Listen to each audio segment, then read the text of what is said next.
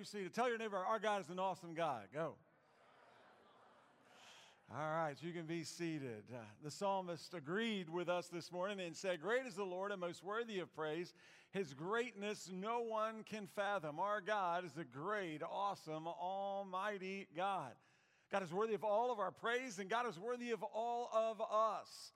All we are and all we have is from God, and it's to be used for God, for His purposes, His glory, His fame, and His name.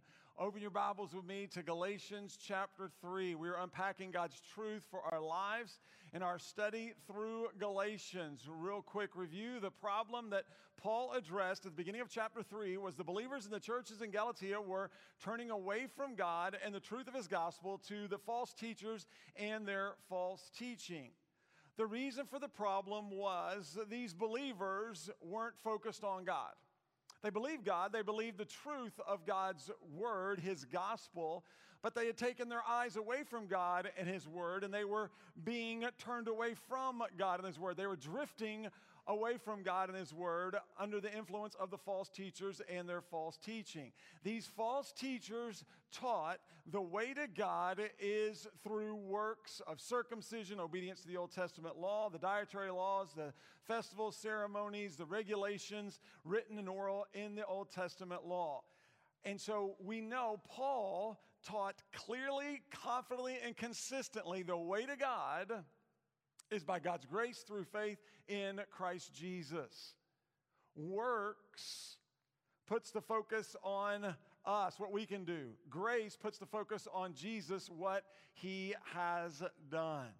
And so we know, Paul said, there's no one who ever will be or ever has been declared right with God by their works for God.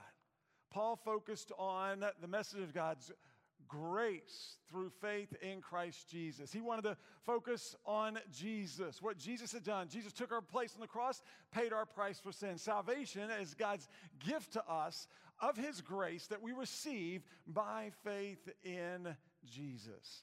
So Paul corrected these believers in a few different ways, and we're going to look at these ways once again this morning. The first way, real quick, that Paul corrected these believers is Paul used the example of their faith.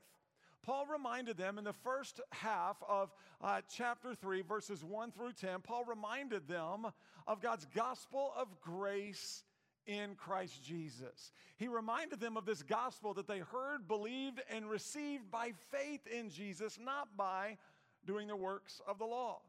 Paul knew this because Paul was the one who taught them God's truth, and he was the one who led them to faith and trust in Christ Jesus.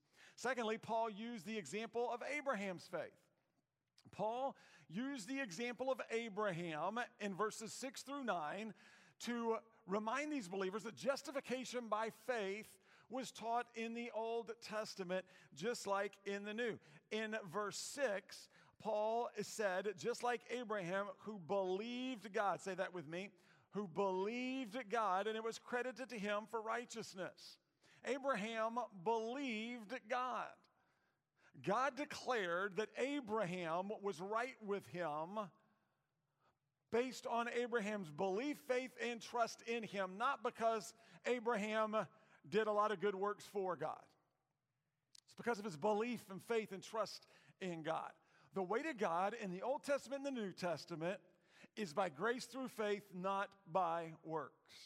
Like Abraham, Paul shared with them, and he shares with us, we're to demonstrate our faith in God by our obedience to God. Faith in God and obedience to God lead to the blessings of God. And so he made his way to this passage we're going to focus in on this morning as we've looked at these two reasons over the past couple of weeks. Now we're going to look at the third reason. Paul used the curse of the Old Testament law to correct these believers. Look at verse 10. For all who rely on the works of the law are under a curse, because it is written, everyone who does not do everything written in the book of the law is cursed. We see Paul's shift in this verse immediately from the previous verses. If you look in verse 7, Paul wrote, you know then that those who have faith, these are Abraham's sons. Those who have faith, say that with me. Those who have faith. So we see Paul spoke of those who have faith in verse 7. Now in verse 10, Paul spoke of those who what? Rely on works. Those who rely on faith in verse 7, those who rely on works in verse 10. Now look in verse 9. Consequently, those who have faith are blessed with Abraham who had faith. Paul spoke of those who have faith. He said, those who have faith are blessed in verse 9. He said in verse 10, those who have works of the law are cursed. So we see the shift. Paul, beginning here in verse 10, was helping them understand. He didn't understand why they or anyone would rely on their works for God to get them to God, because it's impossible for our works for God to get us to God. Because it puts us under a curse when we rely on our works to get us to God.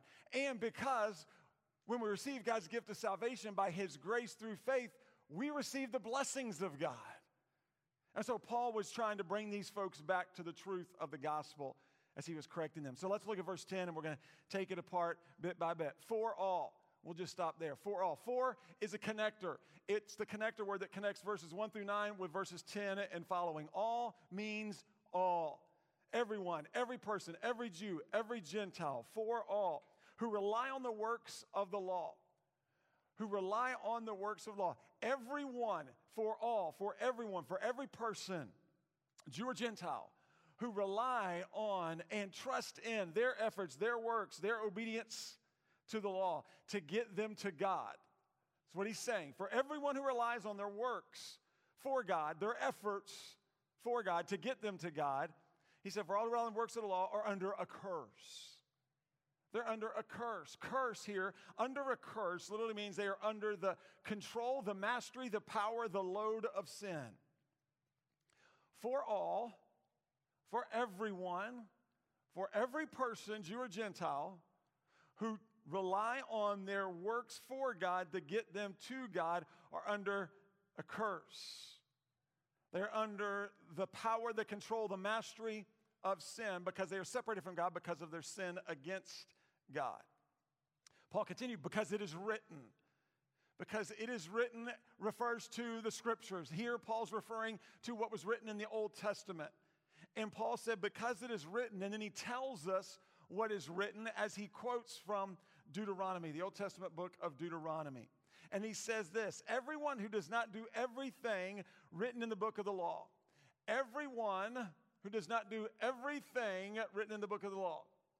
Notice everyone and everything. Everyone who does not do everything written in the book of the law. Paul did not water down God's truth. Paul did not compromise in any way. Paul quoted Deuteronomy. Paul said, everyone who does not do everything written in the law. Every person who does not obey God in every way, every day, all the time, is what the writer of Deuteronomy, what Moses was talking about. You see, what he was talking about was the law requires perfection. The law requires perfection. Obey all the law all the time. So Paul's saying, those of you who rely on your works to get you to God, if you don't obey everything in the law all the time, said you got to obey all the law all the time because that's a requirement of the law. The law requires perfection. Well, we know we've missed that mark because we've all sinned and fallen short of the glory of God. So he's helping them to understand works will not get you to God. And just in case some of them may have been confused, in James, if you want to turn to your right, if you're taking notes, you can jot this address down. If you want to turn real quick and do a Bible drill, turn to James chapter 2. James chapter 2 and verse 10. James, as he was teaching, made this statement, and it just fits and connects with what Paul has said. James chapter 2 and verse 10, James said this, for whoever keeps the entire law and yet stumbles at one point is guilty of breaking it all. Hello. What is Paul saying that James would agree with? Paul's saying this, being good, even being really, really good, is not good enough to get you to God. Being good, I mean even being really, really good, obeying it all, but breaking it at one point, you've broken it all. He says, everyone, again, he's making this case, everyone who does not do everything written in the book of the law is cursed. Those who believe and trust and rely on their works for God to get them to God are under the control, mastery of sin, the power of sin. They're separated from God because they're sin against God. They are unwise, and he said they are cursed. They are cursed means they are facing the condemnation and judgment of God. They're under the control of sin, and one day they're going to face the judgment and condemnation of God because they're cursed, because they're relying on their works to get them to God. As the late great preacher Charles Spurgeon said, the only thing the law can do for sinners is judge them, curse them, and condemn them. That's it. The curse that he's referring to is simply this: those who rely on their works to get them to God are cursed because their works will not get them to God. They'll miss God. They'll miss him. He's letting them know and reminding them, breaking the law, even at one point, breaking the law, which means sinning against God, breaking the law, sinning against God, brings God's judgment, God's divine condemnation, wrath, and it brings death.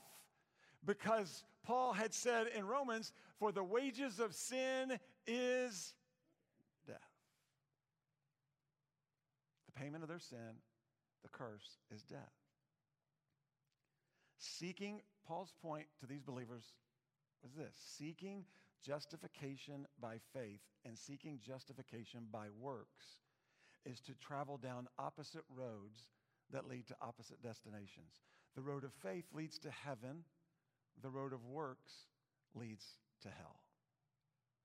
Now, the key point here for us to be reminded of is Paul was not telling these believers that they are now all of a sudden going to lose their salvation because they have started to turn away from grace and started to turn to works. That wasn't what Paul was saying.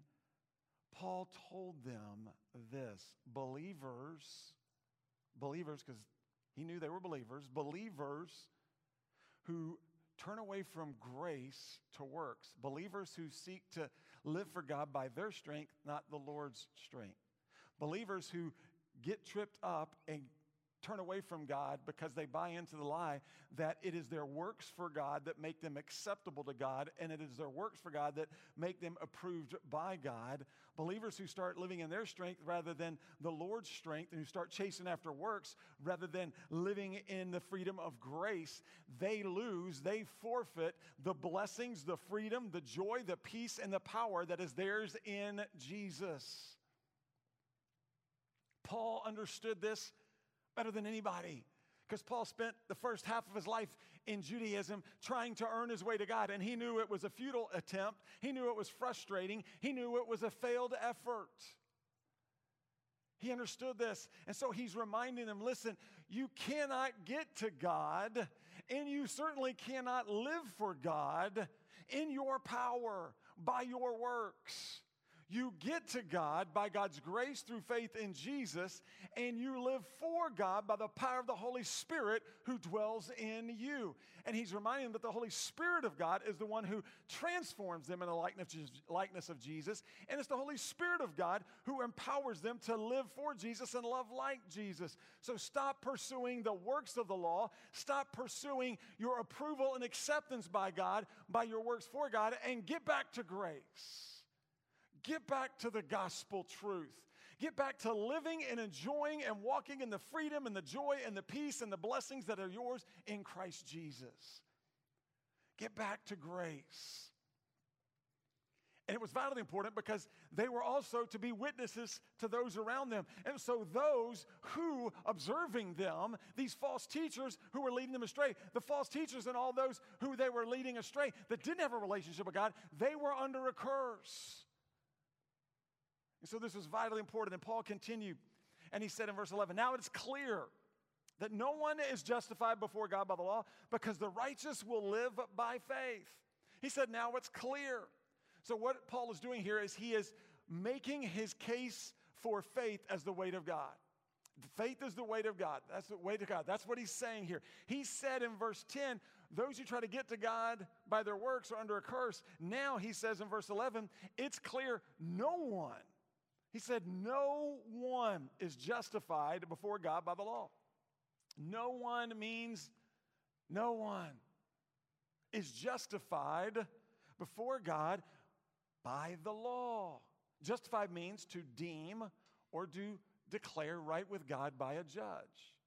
What Paul is saying now in verse 11 is no one, and that means no one at any point in time has been or ever will be justified. No one will ever be deemed or declared right before God, the righteous judge, by their works for God. Not only are they under a curse trying to get to God by the works for God, they're never going to get there. It won't work. And he said in verse 11 as he continued, because the righteous will live by faith. What a beautiful statement. Paul here actually quotes the Old Testament book of Habakkuk. And Habakkuk said, in the Old Testament, the righteous, those who are right with God, live by what? By faith. Say that with me. By faith. Again, by faith. This was Paul's summary in a sentence. It was his sermon in a sentence. It was the point he was making, Old Testament and New Testament. The righteous will live by faith. Paul, again, is making the point, justification by faith is taught in Old Testament and New Testament. Paul's making the point, faith leads to blessings, works leads to curse. He's trying to get them back, focused on the gospel, focused on God's truth. They've strayed away. And then he continues in verse 12, but the law is not based on faith. Instead, the one who does these things will live by them. He said, but the law is not based on faith. What he's saying here is the law and faith are not compatible as the way to God. The law says do. Faith says believe and receive what's done. The law focuses on us. Grace focuses on Jesus. It's like what one Bible scholar said. They said, the law is the opposite of faith. It said, leaning on the law means leaning on self. Exercising faith means leaning on faith. So we lean into Christ. We lean into Him as we exercise faith in Him. When we exercise, and we're looking at the law, works of the law, that means we're leaning on ourselves, what we can do. And he said, here verse 12, but the law is not based on faith. They're incompatible with one another as the way to get to God. Instead, the one who does these things will live by them. Here once again, Paul quoted Deuteronomy. He quotes Deuteronomy here, and he helps us to understand Deuteronomy. He quotes Habakkuk, and he's quoting Leviticus.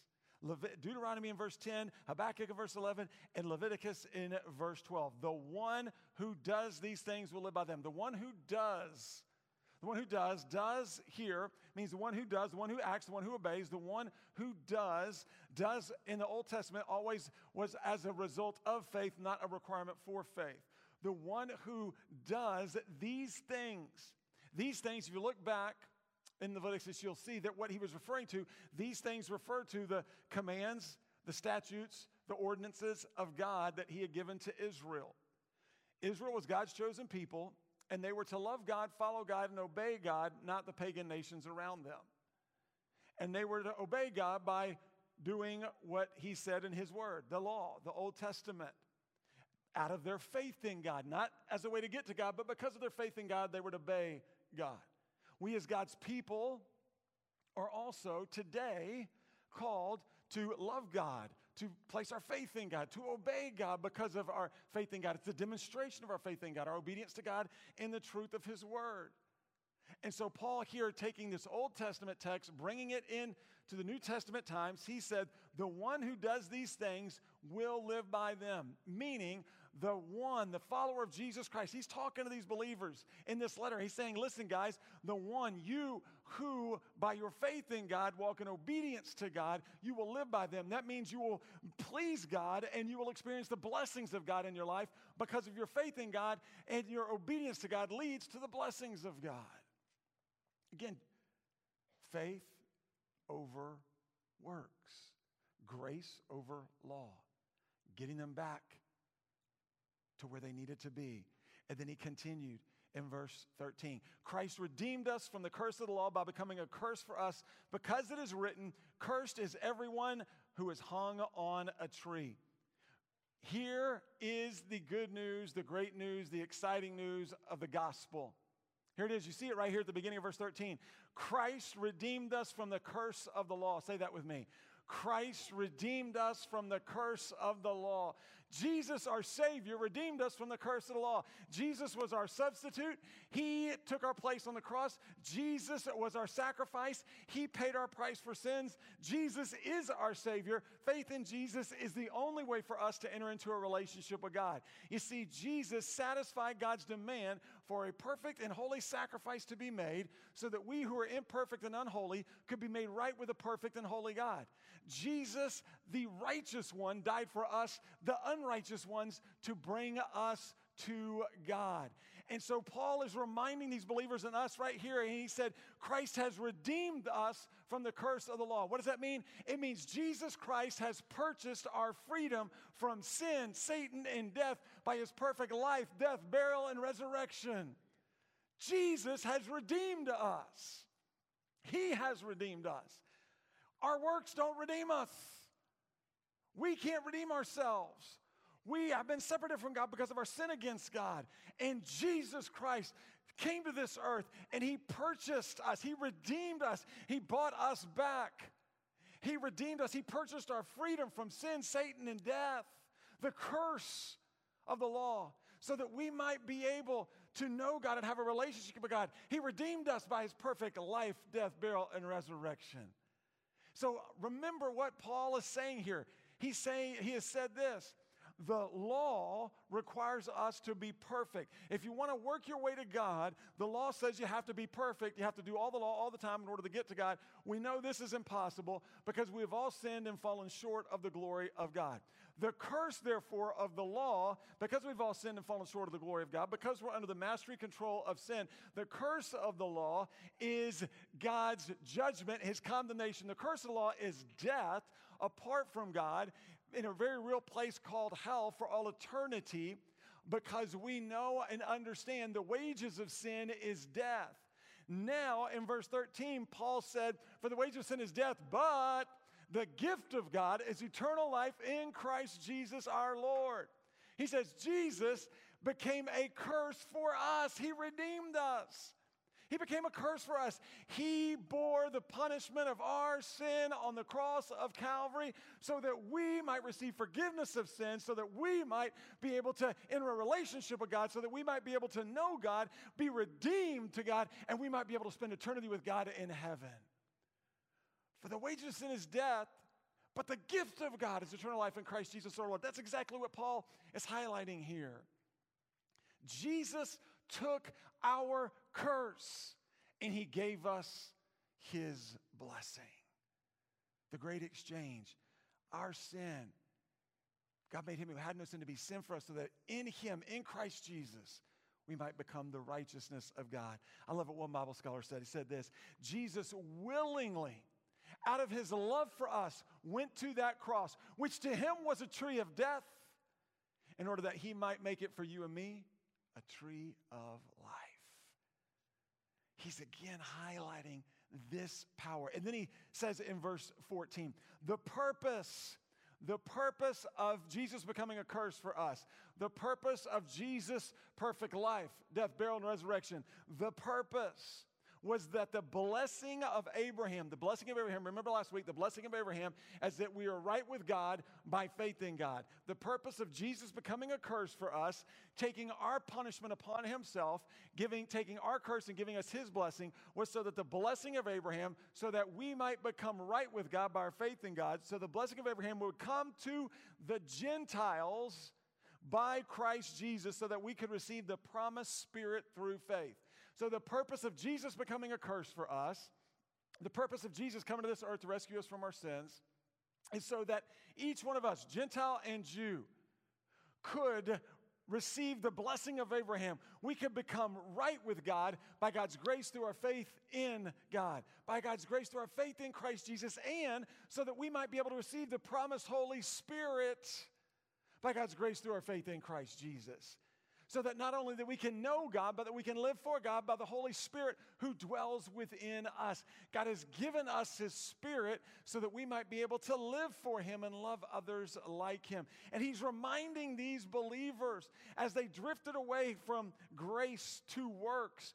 They were drifting away from their source of power. They were drifting away from the source of truth. They were drifting away from their source of encouragement, the power of the Holy Spirit in them, the source of truth, God's Word, the source of encouragement, the people of God, because they were trying to get to God on their own, and others were being led astray because they were turning away from truth to the error of the false teachers. And so Paul here is reminding them, he's correcting them. He said, listen, remember your own faith.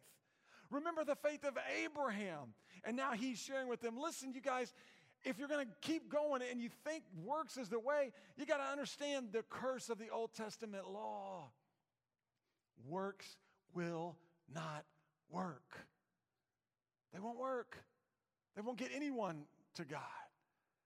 So what is our application? What does God want for us today? What is our takeaway? What can we take away and apply in our lives?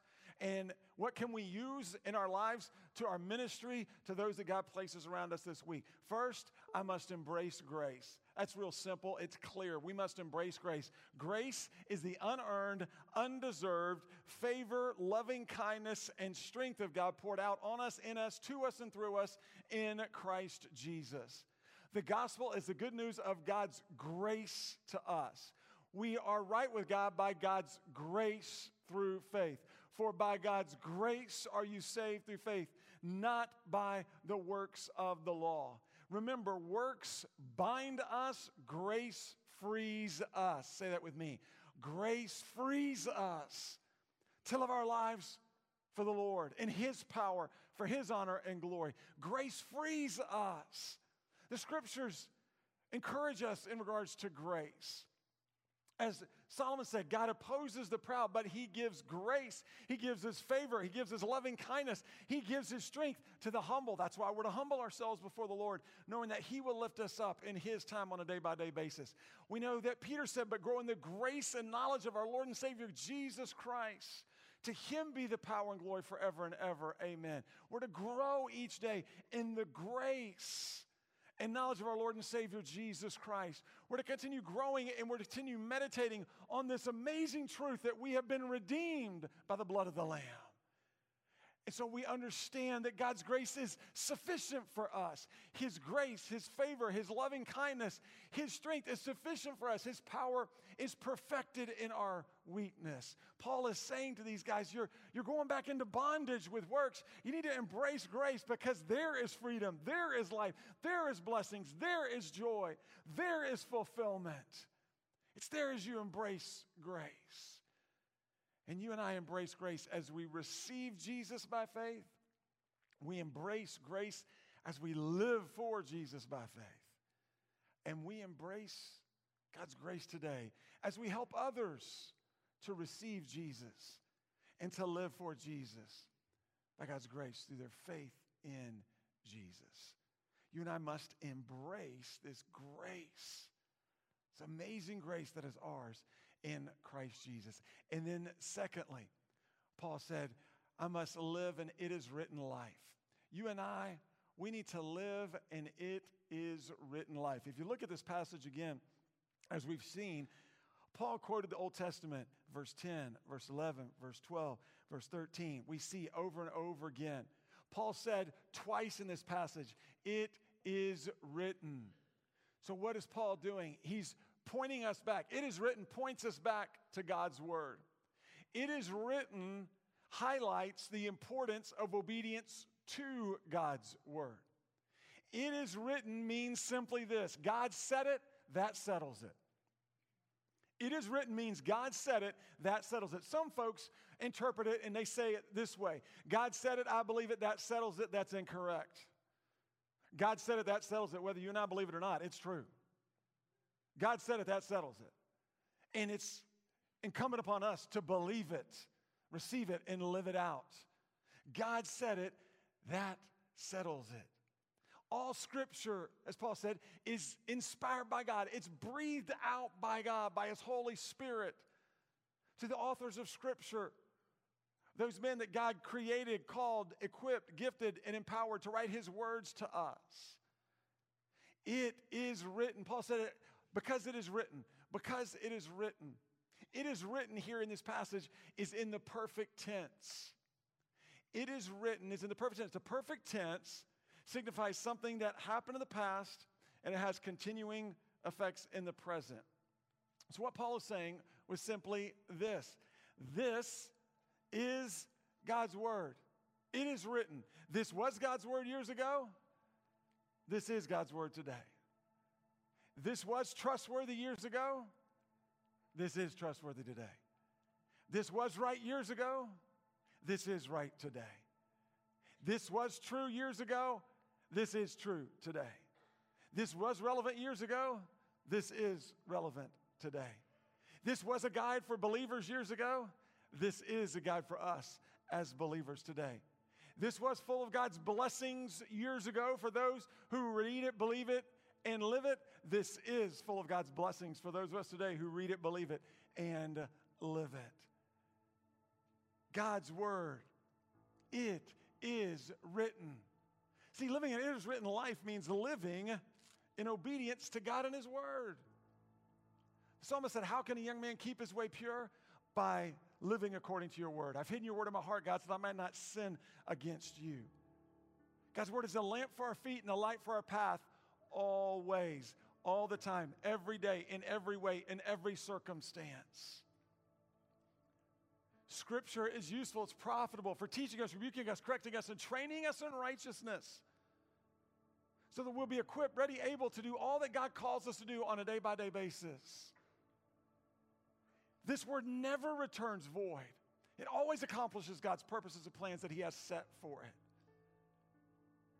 And so we know and understand it is written. What we see written here is from our Almighty God to you and to me. And Paul was pointing them back to their faith as a recipient of the grace of God, their faith and trust in Christ Jesus. You see, we show God our faith in God by our obedience to God today. And as we obey God, we experience the blessings of God in our lives. As we obey God, we experience the blessings of God in our lives. Think for just a moment. I'm sure if I asked each one of you to come up here, you all could answer this simple question. I want you to just think about it for just a moment. Think about a point in time this week where you were blessed by God because of your obedience to God. Think about a point in time yesterday where you were blessed by God because of your obedience to God. We demonstrate our faith in God by our obedience to God, and as we obey God, we are blessed by God, which continues us to grow into that faith and obedience to God. This is exactly what Jesus said as He was finishing the greatest sermon more than likely that's ever been recorded in Scripture, Sermon on the Mount. What does it mean to be a follower of Jesus Christ? Jesus said, follow me, and I'll make you fishers of people. And then He said, here's how you follow me, Sermon on the Mount.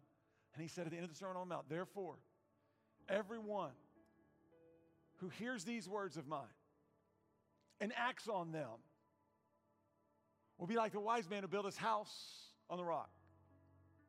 The rains fell, the rivers rose, the winds blew and pounded against that house, but it did not fall, for its foundation was on the rock. Likewise, everyone who hears these words of mine and doesn't act on them will be like the foolish man who built his house on the sand.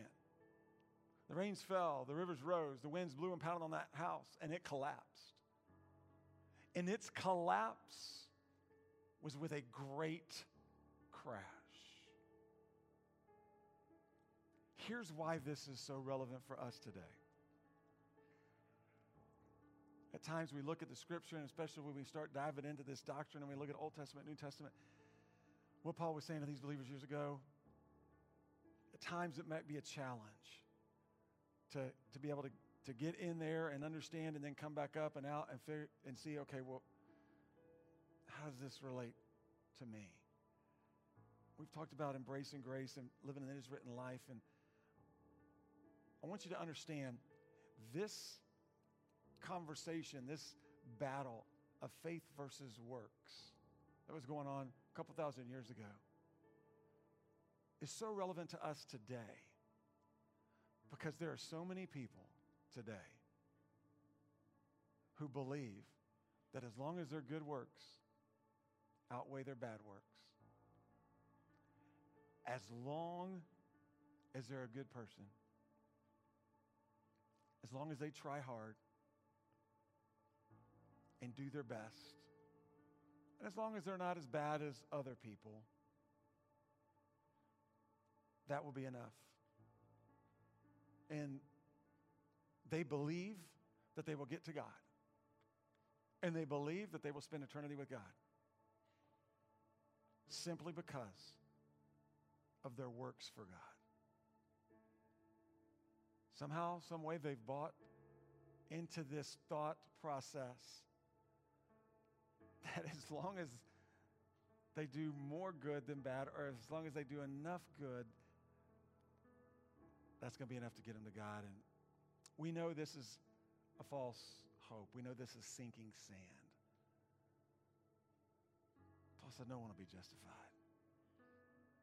by their works for God. Jesus said, I'm the way and the truth and the life. No one comes to the Father except through me.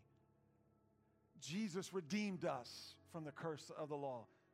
He became a curse for us. He redeemed us. He purchased our freedom from sin, Satan, and death by His perfect life, death, burial, and resurrection. And He is the only way to God.